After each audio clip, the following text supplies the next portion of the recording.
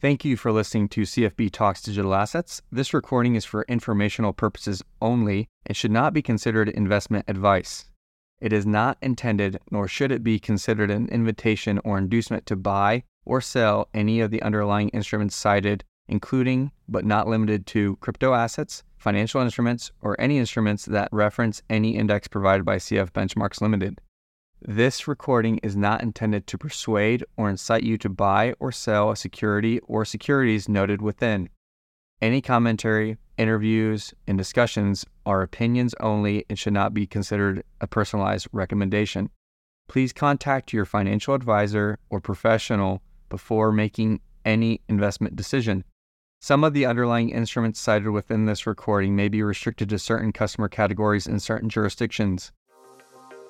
You're listening to CFB Talks Digital Assets, the home of informed conversation about crypto for institutions building the future of finance, presented by CF Benchmarks. I'm Ken O'Delegate, Head of Content, and I'm joined by Gabe Selby, our Lead Research Analyst.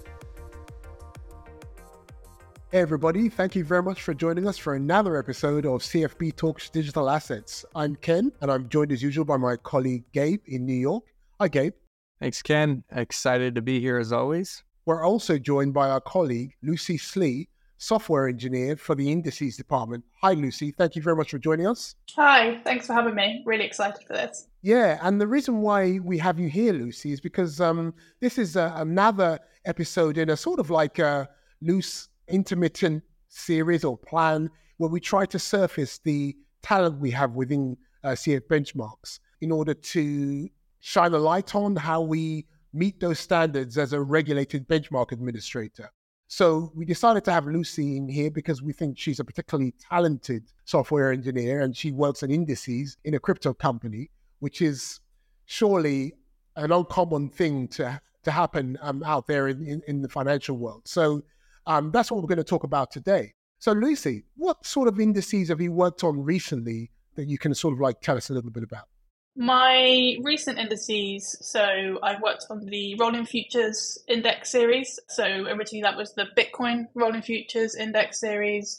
And now we've just launched our Ethereum version of that. And my current project is on the Bitcoin interest rate curve, which we've shortened to BIRC because we don't like to say long words. And these are, obviously the BIRC is like a unique yield curve for the Bitcoin lending and borrowing market, which is, a benchmark of that is obviously unique in itself, and that's prima facie.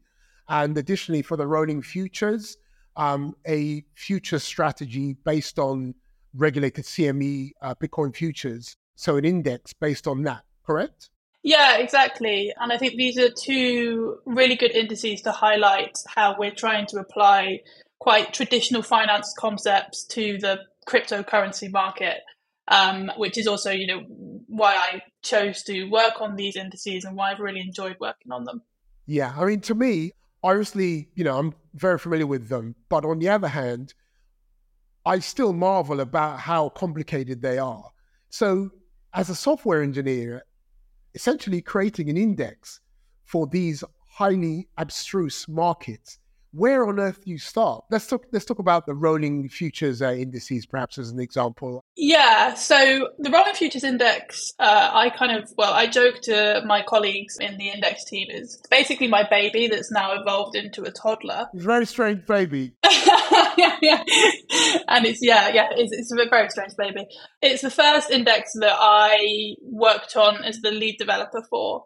And it was the first index that we had where we had our normal data dependencies that you have with indices, which is trade data or order book data, which for example, the BRR, we get that from about 5 or 6 different exchanges, the trade data for that. The CME, CF Bitcoin reference rate, that is, yeah. With the rolling futures index, aside from the trade data that you're getting from CME, so for the futures contracts that will be trading through that day, you're also getting assessment price data for that day and also calendar information that we need for when we should and shouldn't be calculating the index, basically.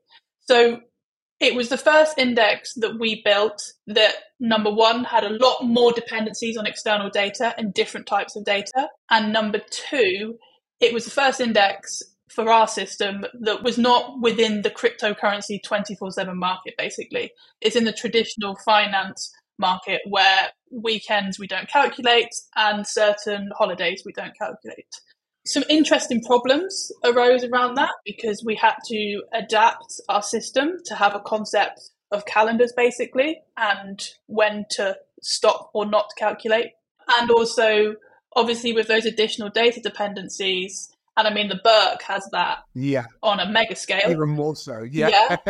With all those sources, So many dependencies. With all of those different data dependencies, you then also, there's more concern about not getting the data you need when you need it. And given that you still need to calculate, what should you do with that, basically? Should you be falling back to data from previous days? Or should you be trying to, delay calculation, trying to get the data? Or should you, there's lots of different scenarios that basically we need to go over as the engineering team with the product team.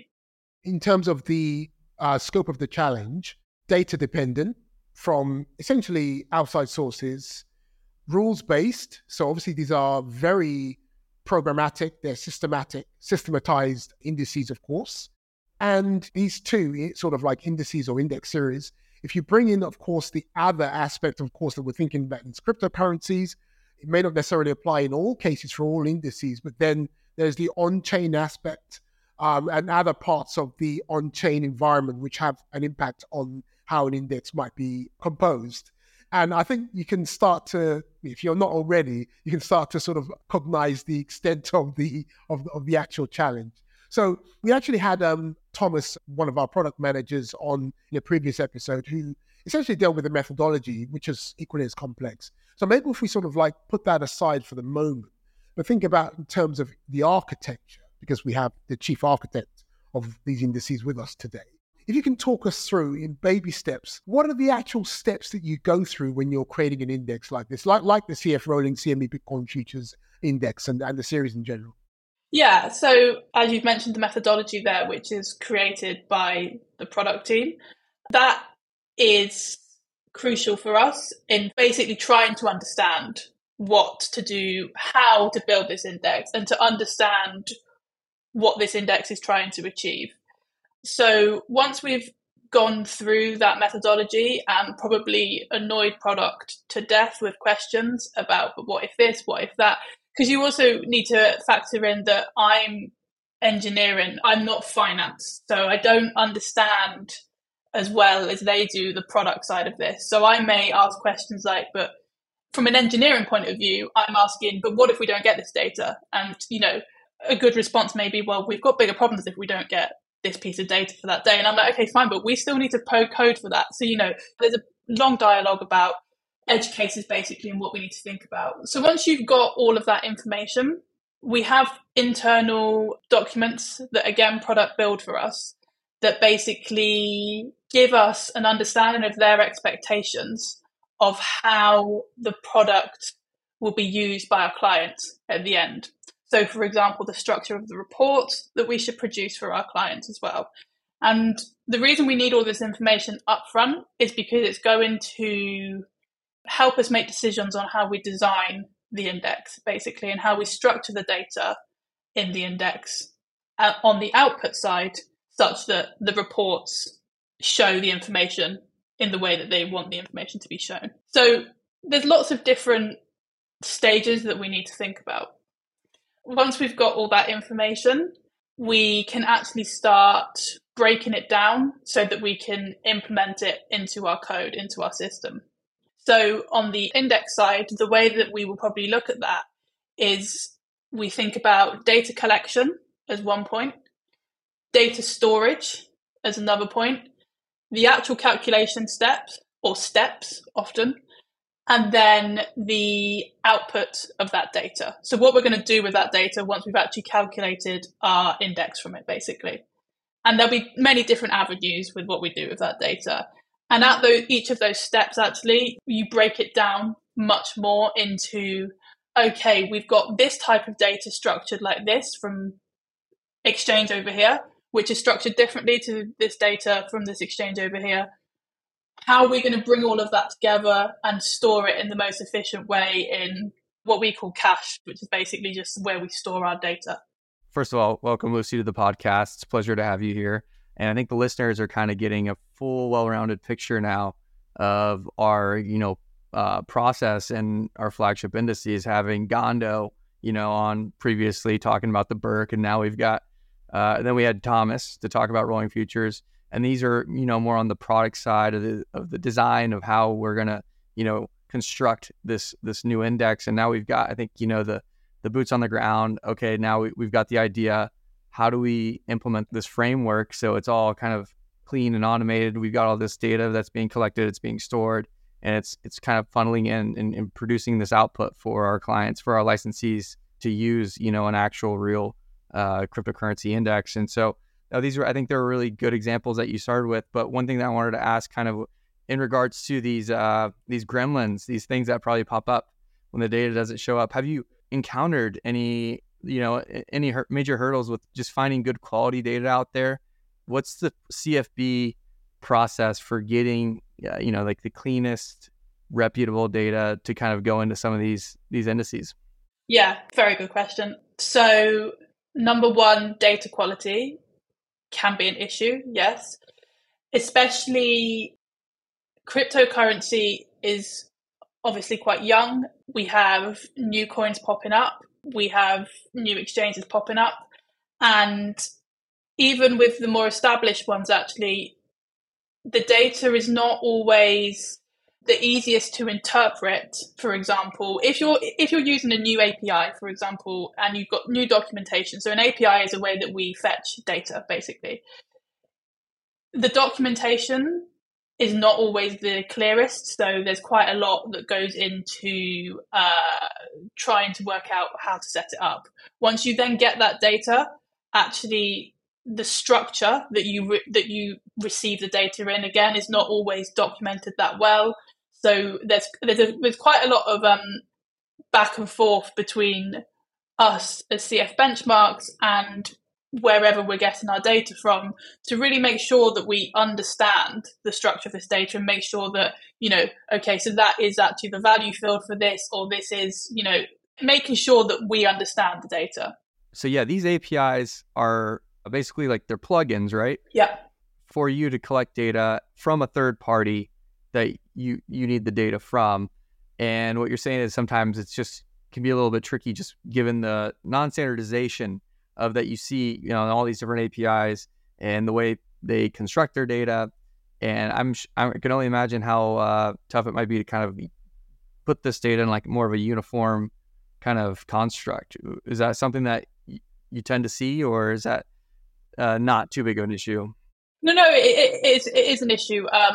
JSON, for example, is a very well-established, known data structure that you can... A programming language, right? Well, it's like a format, we could say. Yeah, it's a format of holding your database. It's a bit like a CSV file format, but it's JSON. Even there, you see, for example, data being passed that should be what we call a null field, null, which basically means nothing's there, but actually it's being passed as a string, which is a different data type. And then we have to deal with that in our collectors and, think about, okay, well, that really doesn't mean a string. It means a null value, but it's being passed wrong, basically. So we have to deal with that. Yeah, we need to clean the data up, basically, as soon as we retrieve it. The other issue that we face sometimes is that sometimes APIs will be updated, so new versions will come out, and you're not always notified of that far in advance, which means that we recently had that happen, and luckily our systems team very quickly got on top of the issue and could move us over to actually using an ETH node to collect the data. And I think, things like that are always going to happen, but I think especially in something like cryptocurrency where it's much newer and things are happening much quicker than in traditional finance, for example. And 24/7. Yeah. Just add to that. So there's a lot going on. So, there's another dimension to this, Lucy, and, it's obviously really fascinating to hear you talk. I mean, literally shouldn't be a surprise to a lot of people that I don't really get a huge amount of time to chat with you about this kind of thing. And some of what you're actually saying is actually new to me. I'll admit that.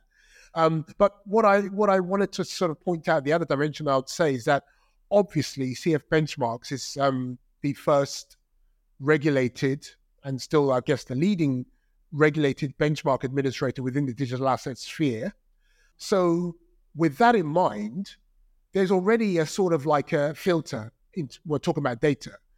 We obviously have the benchmark methodologies, which are founded on eligibility, the concept of eligibility in terms of the data that we're allowed to actually take in. We have our CF constituent exchanges, which obviously need to pass certain criteria before they become constituent exchanges, and there are other safeguards as well. So the data that you're getting in has, market integrity almost by default. But are you saying even with that on occasion, because obviously there's all sorts of players in this market because, the market is still maturing. There may be some of the most solid players out there, but even with that, do you still have some work to do in terms of the standardization of the inputs? Yeah, 100%. So data integrity wise, obviously we're using sources which are of the highest standard, but we still have issues with standardization, like you said. And also, for example, with the rolling futures index, it was the first time that we were using a new type of collection, basically. So we were collecting the data using a new method, and that was great. It was really interesting to work on as well because it was completely new to me as well. So I learned a lot, but it meant that we were collecting data, and some of the data that we were collecting was, for example, spread trade data. Whereas at the start of the rolling futures index, we had to, that is not wrong data. Obviously that's fine data. That's spread trades occur, that's fine, but we weren't using them in our calculation at that point.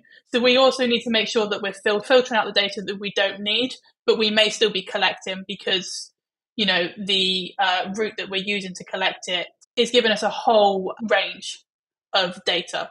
Just in terms of the level of complexity to actually handle the conditions that the market represents or the market presents, we're basically trying to operate in a marketplace. Financial markets are notoriously complex and quite often chaotic. And if they seem in good order for a long time, they go out of order at regular intervals in big ways. But indices have to sort of handle that in a way, they have to handle that in a systematic, rule-based way that doesn't require tweaking as you go. And you need to build that into the code, right? Exactly, yeah. So we don't create indices that we then have to intervene and do things with if, for example, there's not that much trade data on one particular day, because number one, that's not a very good product, not a very robust index at all. And number two, in cryptocurrency, that's probably going to happen because we have periods of time when there's not that much going on in the market for certain coins or for certain particular financial products. So we have very long methodologies, for example, for that exact reason, that we talk in detail about the fallback mechanisms that we must use, and we think about all of these scenarios. And I think one good thing to highlight here is that as our products get more complex, these are things that we spend time thinking about, and there's an ongoing discussion between engineering and product about, from a product point of view, what's most representative of the market, such that, if we don't receive an interest rate data on a certain day, but we needed it for the BIRC, for example, how far back can we realistically go to look for that for interest rate data, as opposed to from an engineering side, we have this edge case where we need to know what to do in terms of calculation if on a particular day we don't receive some data. So there's an ongoing conversation. So let's talk about that a little bit, because I know we wanted to highlight this. Essentially, our job is multivariate, of course, but in terms of producing indices, which is essentially what you're doing, there are two broad pressures or two broad aspects that need to guide us. We need to be obliged to be guided by these. Obviously, there's a regulatory aspect, certain standards we must meet. And then, of course, not necessarily disconnected from that, is the calculation reliability aspect.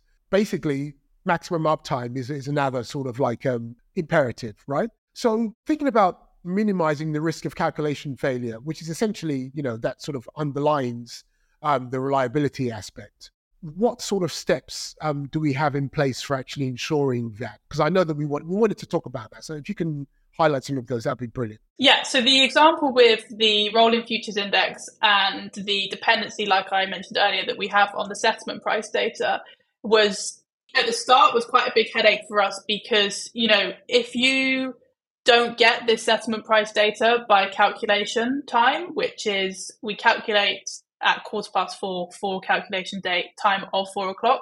If we don't have that settlement price data and we expect it, which I'll come back to, then we do have calc failure then. That's because we need the data, we need the settlement price value for that day. We can't use yesterday's settlement price value to calculate the index value today because that doesn't make sense. So, there are certain situations where there is nothing we can do and we have to do calculation failure. And in that case, we would become aware of that through certain alarms that would be triggered and things like that. And then we usually will print the previous day's value because there's not much else you can do if you don't have the data you need. I mean, we can hasten to add that has yet to occur. And, obviously there are sort of like all sorts of contingencies in place to make sure it does. But yeah, sorry. Exactly. The reason I said about whether or not we expect the settlement price value is because the rolling futures index, like I said, is our first index that on certain days, it runs to a calendar, which means that we won't expect to calculate a value.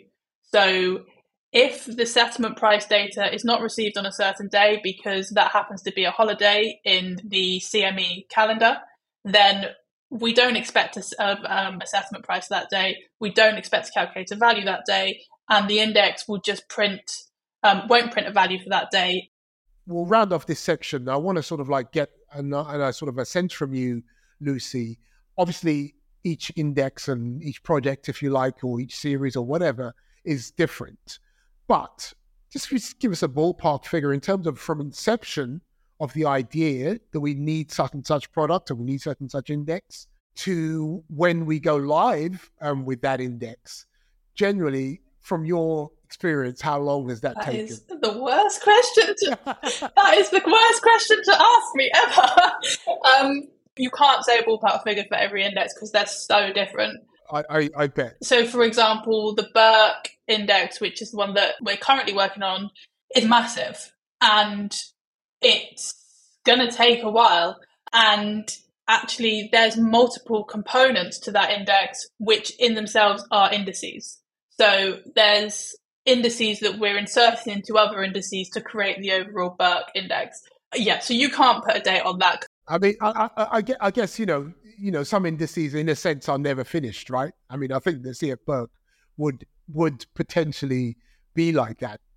Interesting question, because yes, in the way that the methodology will adapt as the market changes. And as we get more players into the market in general and we have more data to use, for example, I can imagine bits of the methodology will be updated. So in that respect, I guess bits of them will never be finished.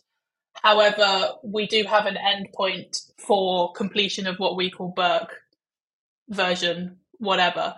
So yeah, we have an idea. We have an endpoint, but we also are aware that as we design and implement this index, we need to be able to adapt bits of it, basically. And that's the other thing. When you're thinking about how to code this index or other indices, you need to think about making each calculation step, which is nicely presented in the methodology, making that as small as you can, such that it can kind of, we call it encapsulation. So you can kind of take it out, you can chop and change bits basically if you need to. And it's easy to do that. Basically, you should be able to move things around where you need to adapt to certain changes that you might have in the methodology. Obviously, if you completely change the methodology, that's a different question altogether. And then for our longer term, our old school indices, if you like, Spinning up a new one of them is just configuration changes. So that's not a big. That's easy. Yeah, that's easy. Yeah, that's the easy part. No, I mean, it's obviously really fascinating hearing, how these things are actually engineered, literally from, an expert within the field actually doing it right now. It's not going to be something that you hear explained to you every day. As we are in an exciting field. It is a complex field. It is highly technological. There are obviously going to be people listening who would be quite interested in it, perhaps as a first career, perhaps as a sort of like career development. Is there any advice that you might give to people who are considering doing what you do or something similar to what you do? How would they get a start, maybe based on some of your experiences? I'm a big proponent to getting people into the field because I love my job. I also think that working in tech is very rewarding, interesting, and there's a lot going on there. And we need more people. So there's lots of different reasons why I'm big on this. And I also know quite a lot of people that this isn't their first career. They're doing a shift over. There was quite an interesting article about that recently. There's a big shift to people changing over to tech because, it's everywhere. I think my biggest piece of advice is ask questions all the time. When I've done tutoring before to people at the start of a lecture, I've said, please ask questions, even if they seem like really stupid questions. Because I remember being that person that was like, I can't possibly ask that. That's a really stupid question. No, I can't say that. It's really good that you say this, Lucy. No, honestly. And now I think I just realised that it's the way to. I don't really care if I look stupid, basically, because I know that I'm learning something, and I think that's much more important. And I think aside from asking questions, it's about the way that you ask the question. If I'm working on something and I'm struggling, for example, I will give myself a time limit to try and work it out myself. And if I can't, I will go and ask someone else, or I'll go and talk to someone else about it. And when I approach them, the way that I will ask the question will be, what am I trying to achieve? What do I think is the reason that I can't achieve it right now? Like, what's the issue? And also potentially, what have I tried to work around that issue? So I think that it's one thing to ask questions, which is great, but it's also, you really need to think about how you're going to structure those questions, because especially when you're in like an actual workplace environment, people can get quite busy, and a vague question is quite hard to answer sometimes. And also, if you get a vague question, you might go down a completely different alleyway to the one that they wanted you to go down. So always try and keep them quite concise if possible. Two more things, actually, just very quickly, then, Gabe, please do jump in. So the first aspect, the fact that we're working in a financial environment, to what extent did you have those sort of like underpinnings or background before you actually, before you came here or before you entered software engineering? So I've always worked in financial technology. I've always been quite interested in finance, partly because I'm quite interested in money, but also because I find finance interesting because aside from the number side of it, which fascinates me because I love numbers, and you see this especially when it comes to tech and finance, is the way that what happens in the news or what's happening in the world, the way that works, especially with finance as well. I just find it all really interesting how it all links up. So I've always had an interest in it. So I will read around the subject. I did maths and stats at university. I did some economics with that and some financial mathematics. So yes, I guess I have that background as well. Yeah, so it helps, in other words. Yeah, it definitely helps. You have to be engaged in the market that you're working in. So that was a big thing for me. This is the first job I've had in crypto. And before this, I knew about cryptocurrency, but I didn't fully understand it. And I don't fully understand it now, but I definitely understand it a lot more. Don't worry, you're not alone there. And if you say you don't understand it, I'm completely lost at sea.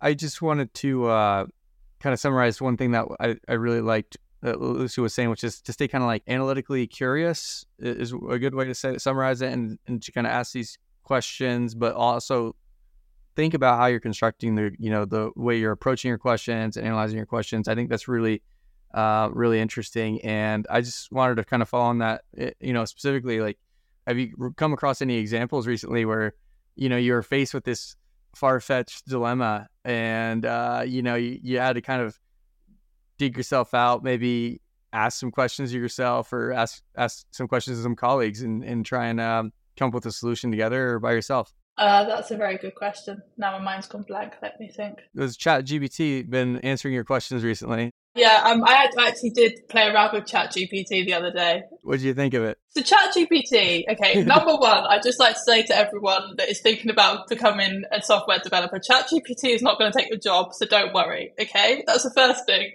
From what I've heard, I absolutely think it cannot. ChatGPT is amazing. It's an amazing tool. And it makes me proud to be in tech because it just shows how quickly things are advancing. And I think it's very impressive. And I think you need to use it as a tool. You can't pretend that it isn't there and pretend like just say, oh, AI, that won't ever go anywhere, blah, blah. It's happening. Like you need to get comfortable with it. You need to get used to it. Use it as a tool. And that's what we can do as software developers. So ChatGPT is very good for simple coding questions, if you like, but you need to know what to ask ChatGPT. And that's where the skill and knowledge comes in. ChatGPT is not going to be able to create a system like the one that we've created at CF Benchmarks, but in the fullness of time, it will be able to be used with our system to help speed up testing, for example, to help answer questions that I will have about, I know I can do something in Excel to convert this data from this cell and this cell here to this cell here, but I can't remember how to do it. I can just ask ChatGPT and it can give me the formula. That's what it will be used for. Yeah, like a tool. It's it's like leveraging your skill set up, from an individual perspective, but you still need to have that professional judgment and experience to kind of know what being analytically curious, talking about these, framing your questions, knowing how to, use this AI and these new tools. But now I think there's a lot of exciting stuff. And what you're talking about with technology, it's as someone who worked in the traditional finance space, and now is it more in like this fintech, with the crypto side, it's definitely, I would say, right, Ken, it's definitely a breath of fresh air. No, absolutely. One thing I did want to ask you, Lucy, I think it's important, and maybe I should have actually brought it up earlier. It cannot escape anyone working in our sphere. It's finance, it's crypto, it's technology, all of those shibboleths, if you want to put it that way. It cannot escape you that, we do not find that many women like yourselves, senior technologists, software engineers, working in the same space. So, I guess I would address that to you and ask you what advice you would give. Obviously, I know I haven't spoken to you. I know that you're something top of your mind quite often. But what advice would you give people like yourselves, a woman who wants to perhaps get involved in this world, how to view it, and of course, perhaps some tips on how to begin to work in it? Yes, I have a lot of opinions on this. I won't go into all of them because we don't have time. But advice for women that want to get in, and I'm only going to talk about it from a female perspective. I know there's other minority groups, but that's what I can talk about. So that's the experience that I'll talk about. So I think it's not going to change overnight. So you need to be aware that you probably will be the only woman in the meeting quite often, or you will be the only woman in your team. I think it's good to have that conversation early on with your managers or the senior people in the company, but also your team members, because I think a lot of the time these conversations don't get said or had because they're uncomfortable conversations to have. But they're very important because what I think people don't realize, and I didn't realize actually until I became more senior, is that the less representation you see of yourself, the harder and harder it becomes to think, oh, I should be here, basically. And you're not consciously thinking it all the time, but you unconsciously think it and it builds up. So I think having those conversations with people that you're working with every day is really, really helpful.